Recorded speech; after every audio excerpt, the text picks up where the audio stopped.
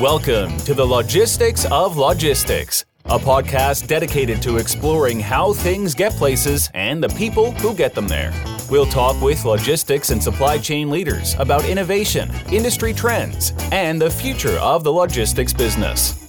Now, here's your host, Joe Lynch. Hello, friends. Welcome to the Logistics of Logistics podcast. My name is Joe Lynch. Thank you so much for joining us today.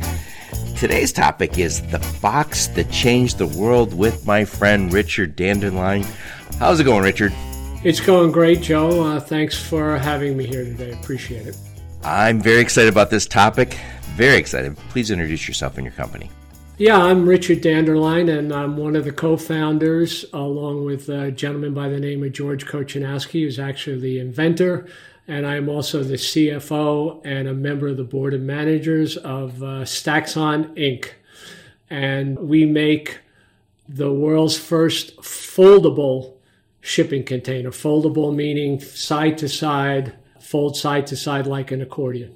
Yep. And how do you spell Staxon? Staxxon. Yep. The reason I ask is because when I was messing around, I go, how do they spell that again? 2 X's in there. Staxxon. So 2 X's.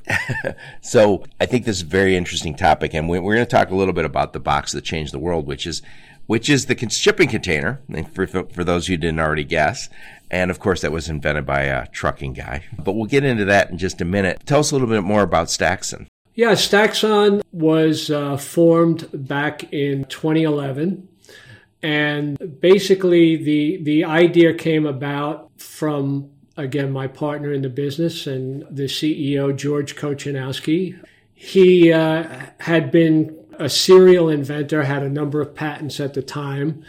And while he was driving from Florida to Philadelphia, taking his daughter back and forth to Villanova University when she was in college, he came upon the idea that shipping containers seemed to be stacked up at ridiculous heights, virtually past every container shipping port that he would pass on I-95 during that trip. And being a pretty inquisitive guy, he did a lot of research as to what's going on with all of these containers. Why are they stacked so high at all of these ports? And from that came up with the idea that empty containers could be handled and stored much more efficiently if there were a way to fold and bundle them.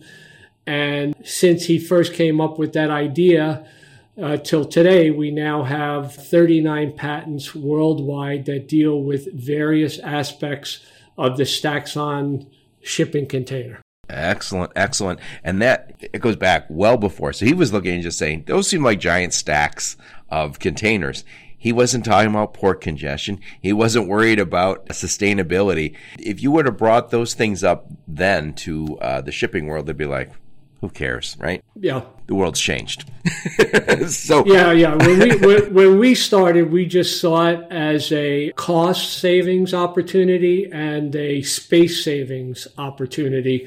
And as you just mentioned, it's morphed, especially most recently, the last couple of years, to become a much bigger issue, hitting many different points beyond cost savings and space savings. So, Richard, tell us a little bit about you. Where'd you grow up? Where'd you go to school? Give us some career highlights before you got involved with Staxon. Sure. I grew up and spent a good part of my younger life in Brooklyn, New York. I went to both high school and college in Brooklyn, New York. I graduated from a very small liberal arts college, St. Francis College in Brooklyn. You don't have that accent. Well, I don't know how that happened, but born and raised. Can you do the accent? I definitely could. Forget about it.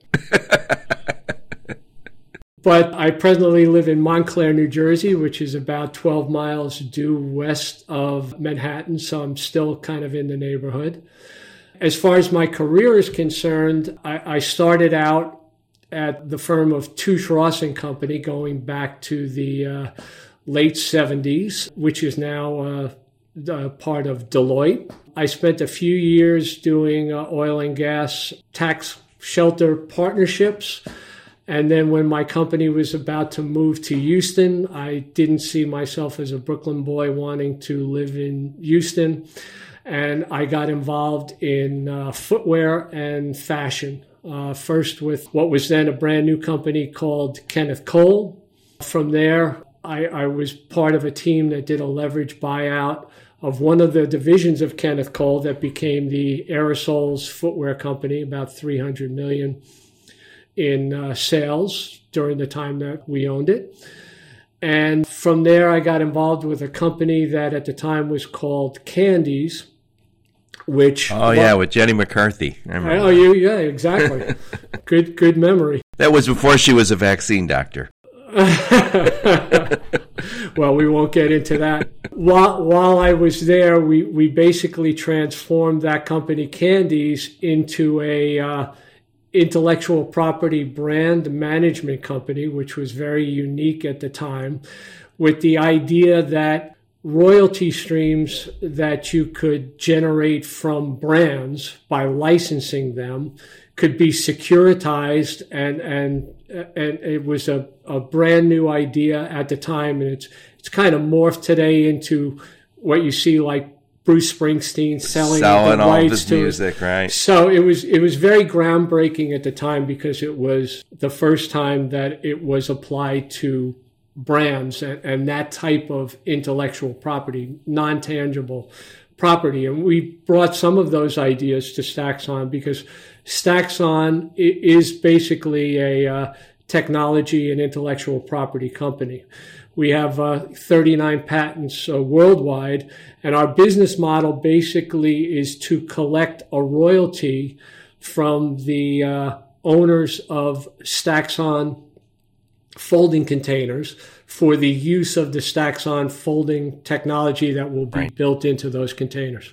So is royalty that I was just talking about when we were prepping, that's like what Mr. Wonderful does on Shark Tank. He always says, I want a royalty for every unit sold. So how does that work? When I say a royalty, so let's just say you're giving a company the rights to build using your patents that you guys own, and they build one of your containers that folds and like an accordion, and you get a fee for every unit they sell? It works slightly differently. We are going to be working on what we call like a distributed manufacturing model. So we will identify factories throughout the world with capabilities of building our containers. We will then certify those factories as being, Staxon certified. If you want to buy a Staxon container, we will point you to one of the Staxon certified manufacturers.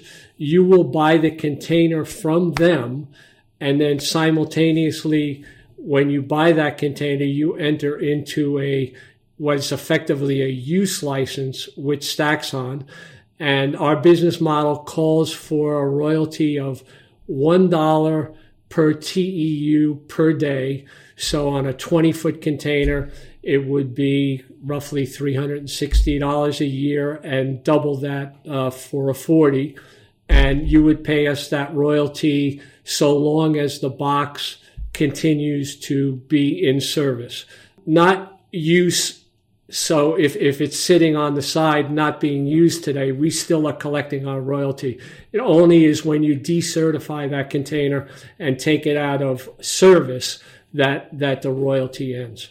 Very nice, very nice. So, again, today's topic is the box that changed the world. So let's go back all the way to the original shipping container and give us a little lesson. So, by the way, guys, I had started reading a book called The Box, and it's about the shipping container. And just about that time, I was connected with Richard, and we had a conversation, and you guys said, everybody at this company has read that book. So I unfortunately only read about half of it, but it's a great book, and I will finish it. So tell us about the box that changed the world and how it came about. Turning the clock back, 60 years or so, most of cargo that came in on ships, the way it was packed was all very kind of haphazard. Some things came in wooden crates of all different sizes. A lot of it came in loose. And if you've seen old movies with the big nets that were lifting cargo off of the the ships. And all of that obviously was very inefficient, led to a lot of theft, a lot of damage, and was frankly just extremely expensive just because of all of the handling, that was involved. So Malcolm McLean, who had a trucking firm, took a look at all of those inefficiencies, and he was obsessed with trying to drive down the cost of transportation, of freight transportation, and came up with the idea of standardizing the container that goods were packed in, so that it made the process of loading and unloading the ships much more efficient. It allowed for much more security because you could lock and otherwise secure the cargo in the container. And then he bought some old decommissioned ships from the U.S. Navy from World War II and modified them to be able to accept his new shipping containers. And it really was the beginning of a revolution in world trade, because the standardization was obviously important, but the fact that it drove the cost down exponentially really opened up the world to trading at levels, to where we are today, to where the shipping industry is really the biggest industry in the world, even though most people don't necessarily pay a lot of attention to it. And, when he started, I don't even think he had the idea of shipping containers. I think he had trucks, and he said, I think there was a lot of congestion up in the Northeast, and he had the idea, I'll just put trailers onto a boat and then ship it back and forth. So this was very much a trucking guy, which a lot of people listening to my podcast are trucking people. So he had the idea that I'm just going to move this, and people were like, "What, are you crazy? You can't move ship." And by the way, we have the Department of Transportation responsible for over the road, and then we have the Federal Maritime Commission responsible for boats. They didn't know what to think of this because there was never this overlap. Right. And so he had this idea that I'm going to move containers, and then it evolved to this idea. And by the way, I did read the book. It seemed as if there was lots of people who had played around with this idea of, can we do something like this? But he was the one who gets a lot of the credit. And by the way, there was an article, and I'll try and find it and put a link to the show notes, that FreightWaves wrote about this that I thought was a really good article. So you got Malcolm McLean, and that was like in the 50s, right? Yeah, late 50s. And so I'll give my own personal 2 cents on this for a second. My father used to say that when he was a kid, this would be back in the 40s, he was unload boxcars in Detroit. And his dad was an executive for A&P. And he said, we got all these produce coming in. And he said, so he goes, him and his brothers and a million other people, he goes, like armies of people would empty not shipping containers, boxcars.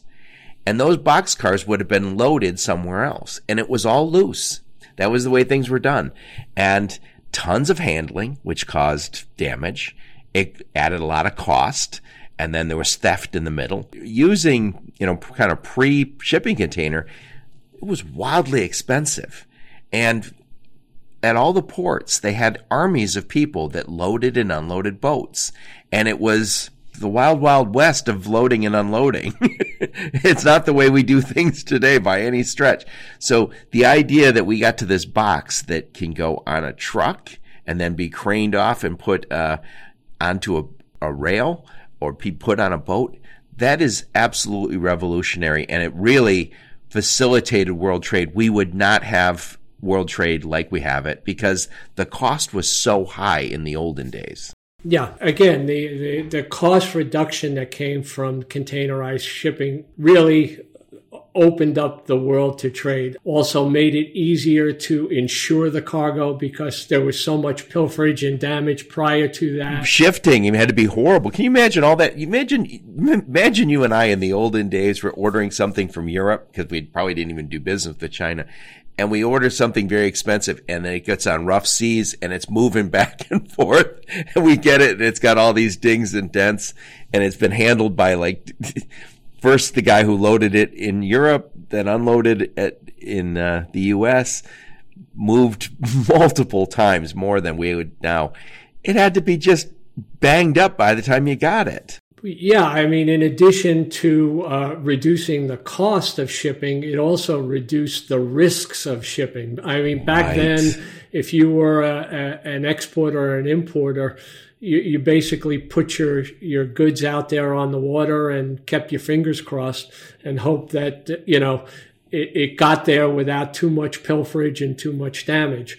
So again, standardized containerized shipping eliminated most of those problems and really drove down the cost, which was really the key driver. Yeah, and I think one of the things, if you get the book, what you'll learn and what I learned is now we crane these containers into a boat, and those boats at this point are developed to take a certain amount of containers. So they have spots.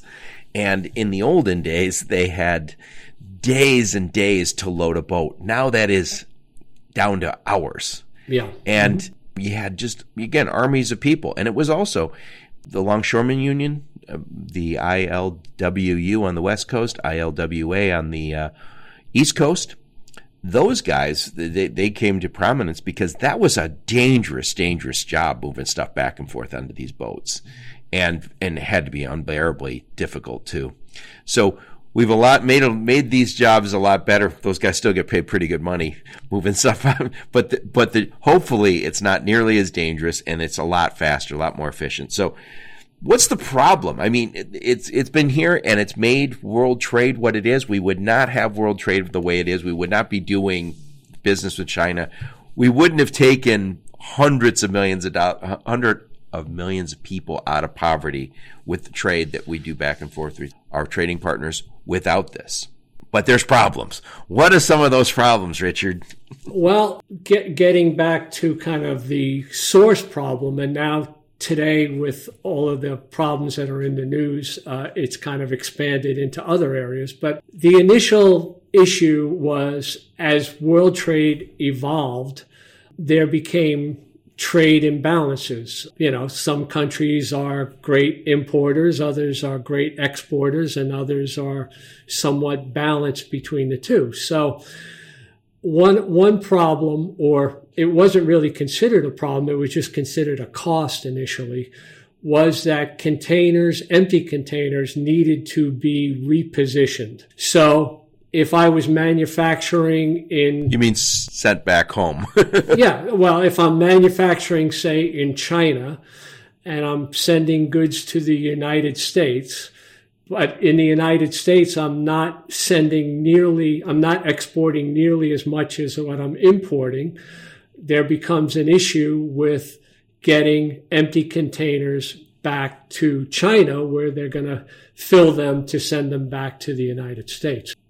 The container ship lines initially looked at that cost of repositioning as just the cost of doing business. Right. They always thought and pushed back to us when we tried to introduce the idea of using folding containers. The fact that there was really no problem there, that problem, if there were one, would be solved just by making more containers, so that the notion was if you have enough containers, right, that regardless of the imbalances, somebody's going to find an empty container to fill where they need it. Well, especially in recent history, the last couple of years, we've found out that having containers is not the solution. The containers need to be in the right place at the right time. Right. So when we were prepping for this, you told me something that I thought was shocking. You said the main thing we export right now is empty containers. That's correct. In 2021, if you looked at the top 9 ports in the United States, 60% of what was being exported from those ports was air, being empty containers. Now, if you look specifically at Los Angeles, for example, their empty rate is 78%. So 78 out of every 100 containers that go on a ship for export are empty containers. And getting back to that trade imbalance, so most of the stuff coming in, I imagine, from the West Coast, that is coming from Asia, mostly China. Mm-hmm. So we're receiving whatever we get, computers and who knows what, all the stuff we order and we love to consume here in the United States. And we went crazy during COVID, right? We went on a consumer spending spree. And then those containers, we weren't selling anything to China necessarily that went on those containers. So we just had to send those containers back empty. Well, now all of a sudden, now we have the port congestion and we're all concerned about that. And we have supply chain issues. And a big part of these supply chain issues, there's no way around it, is the movement of empty containers. That's correct. And I'll throw something out there to you. I'm an automotive guy originally. And what we used to do in automotive is we would say, let's just say a supplier to an assembly plant. So you would have auto parts. You'd be putting them into containers that we would reuse. We would put these into bins, let's just say. And then we would ship those bins, and then the bins would be shipped back. And it was 1 for 1. I'd send 10 shipments of these bins full, and then they get shipped back full. At some point, somebody said, hey, these bins have to be able to fold or collapse or something. And then we went from, I ship 10, and then I get 1 truckload back. I ship 10 trucks, I get 1 truckload back, or maybe it's 1 for 20. But we saved an enormous amount of money. We had to make more bins, but we saved an enormous amount of money. And that was good for the environment, but the driver was always cost. But now we look and say, I freed up capacity and I saved money and I was good for the environment. Win, win, win. Right. And all I had to do is develop a better container, which I think is what you guys did. Yeah, our story has really evolved or morphed. Again, when we first got into this, we were focused very much on cost savings and space savings. But now recently with the problems with port congestion, having folded and bundled empties has a great impact on reducing port congestion. And then with all of the carbon reduction and sustainability initiatives from virtually every major company in the world and every government in the world, the thought of potentially taking 4 out of 5 trucks that are going in and out of the ports to pick up or drop off empties off of the road, reducing the number of lifts and moves at the port, all of which is done by equipment that burns fossil fuel, and then also being able to load and unload the ships faster because you're moving 5 containers, up to 5 containers as one, allows the ships to what they call slow steam. All of these things have very serious environmental impacts that until recently, the last couple of years, weren't even part of the Stacks On story, and now perhaps are the most important, or at least equally as important as the cost and the space savings. Yep. So if I step back for a second, so it's my job to load containers into a boat. I need them to stack, right? So I need to stack one container on top of another, and it's a science. And they make that work. Now you guys have created this accordion box. So now I can say, now I can ship this back, and I don't need the same space, but it can't stack on top of one of your things. How do you accommodate that? Because they don't want that upset to their system, do they? Well, first of all, just to be clear, when our box is in the laden state, meaning it's completely unfolded, it's indistinguishable from any other standard dry box. We had to pass all the same tests, very rigorous CSC, and meets all of the ISO standards. But the magic really is in the bundled sets. And the key differentiator for the Stacks On folding container is the fact that it folds like an accordion. So not top to bottom, not top to side to side. Yes, that's a collapsible, and that's a dirty word it stacks on. We fold. So if you have 2 stacks on empties, you can fold them halfway and bundle them just as a set of 2. So I can stack on top of them. And that set of 2, and you can do it with a set of 3, 4, up to 5, when they're bundled together, will meet the exact dimensions of a standard box and fit in a standard slot, fit on a standard truck chassis, be moved by all of the standard equipment that's used at the port. I don't need new ships or new trucks or new drayage for this. This works. Yeah, this works with all existing equipment and basically creates capacity on ships, capacity on trucks without adding any equipment or modifying any equipment. So that's 60, 70, 80% of empties that I'm shipping back to Asia. I can save tons of ships. I mean, tons of them. And by the way, when I'm moving container via drayage, I'm paying somebody to drive that. Sometimes I've had drayage go 150 miles. I know it probably goes even further.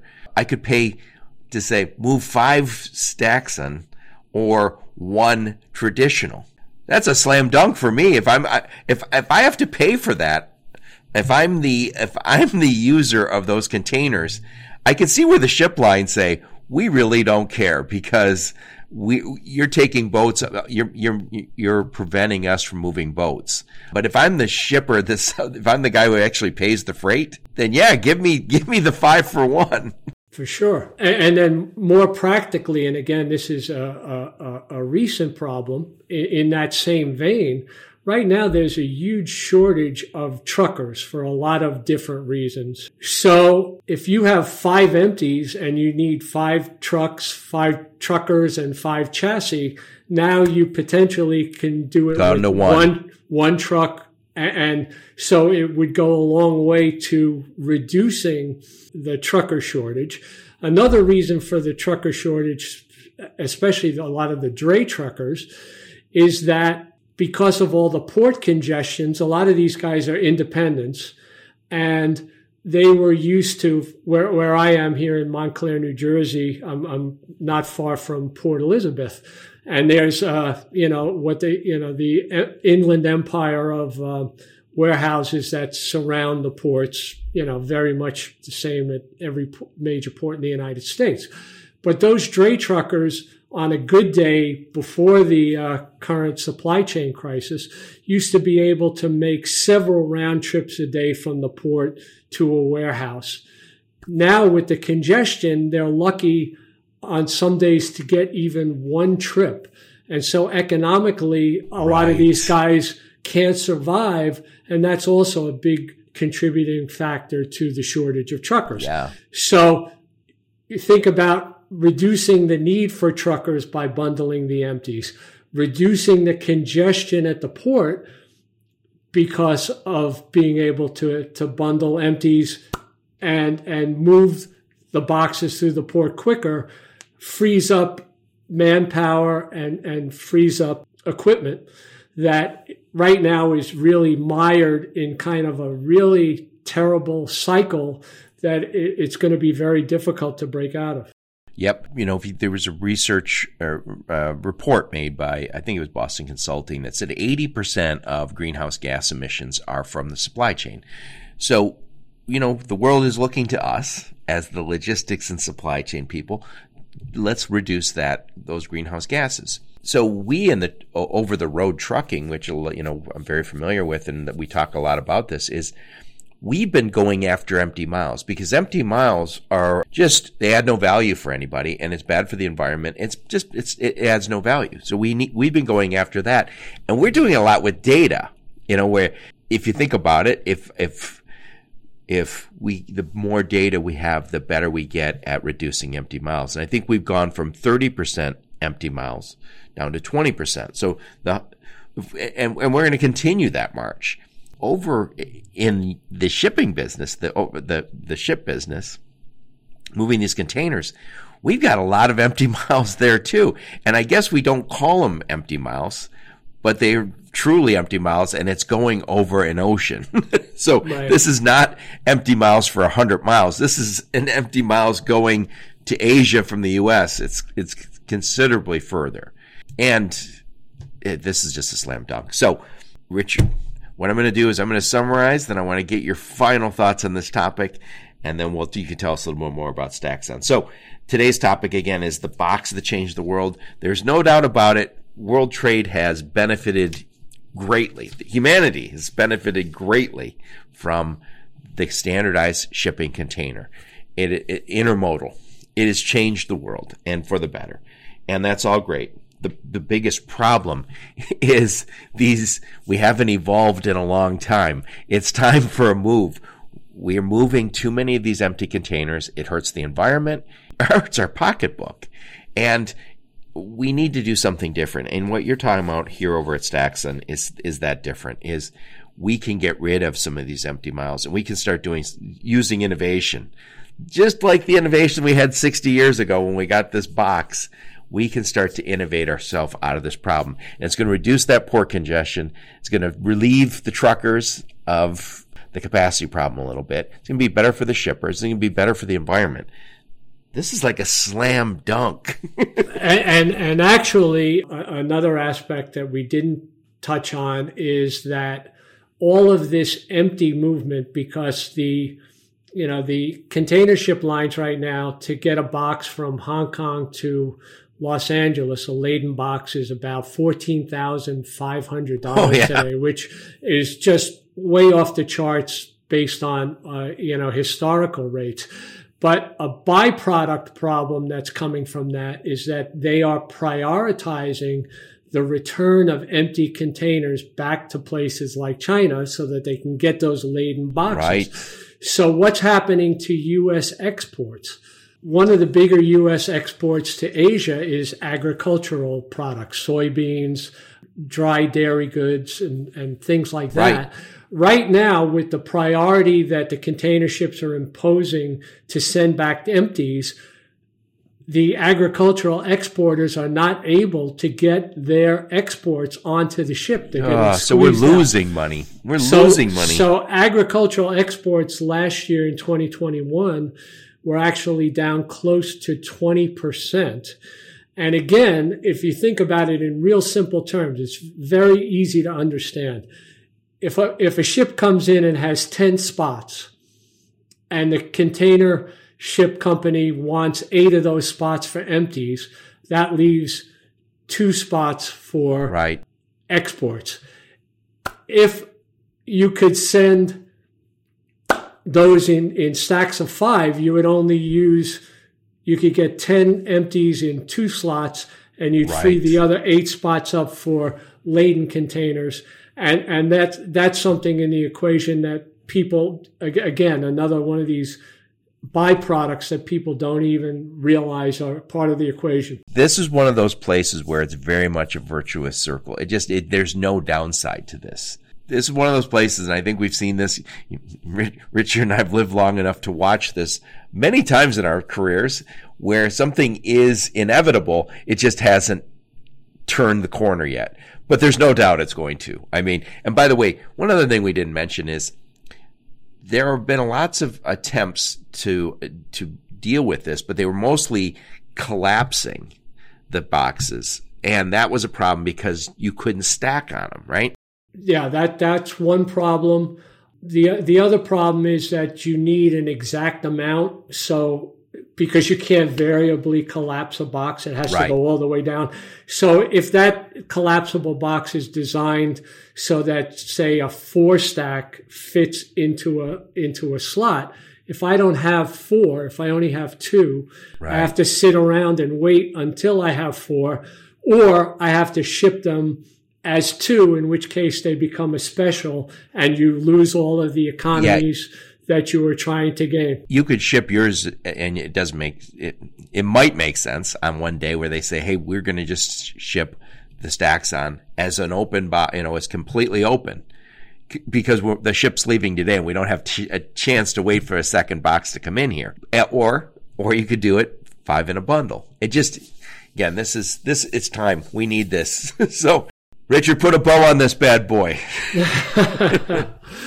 Well, we have been banging our heads against the industry wall for the better part of 10 years, trying to get our very innovative and potentially we would like to say that we're going to be the new box that will change the world again. Change the world again. Change the world again.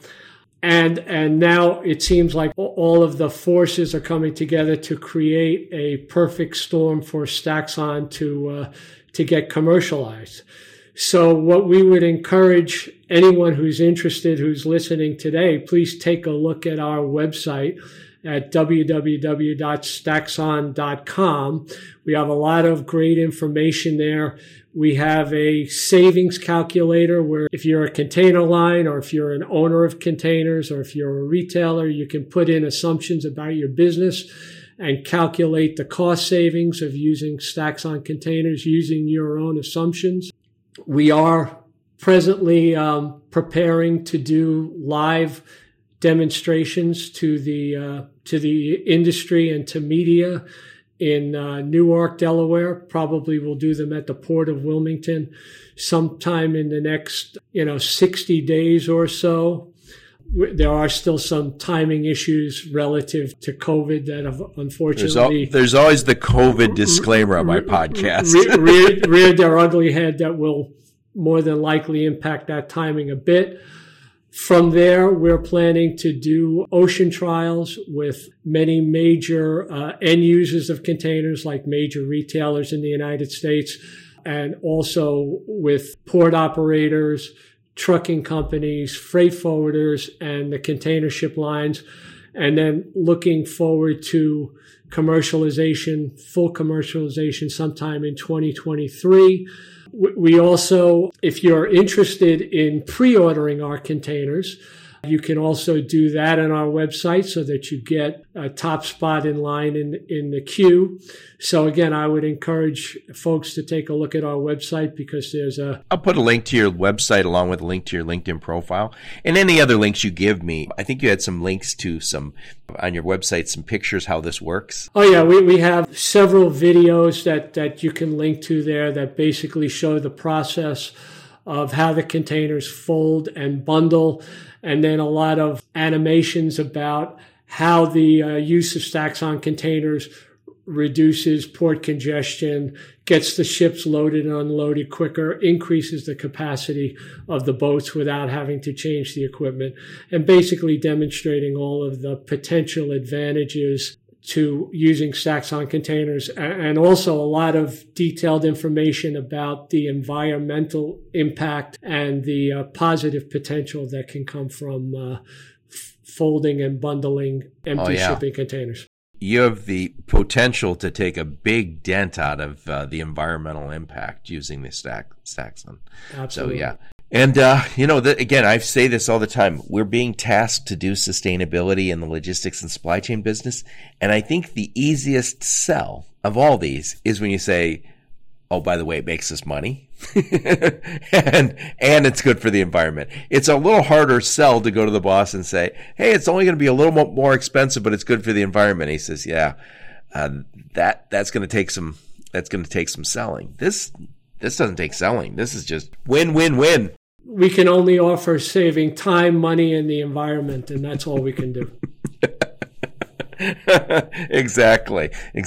So what I'll do is I'll put a link to your LinkedIn profile, put a link to all the links at Staxon, and again, you guys really should check it out. I've looked at some of the videos; they're very cool. They're more animations, but and I'll also put a link to the book, The Box. I forgot what the subtitle is, but that was a book written by, who was that? Mark Levinson? Mark Levinson. Great book.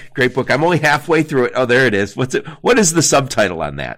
How the Shipping Container Made the World Smaller and the World Economy Bigger. Exactly. And again, that innovation is from trucking. That's of course.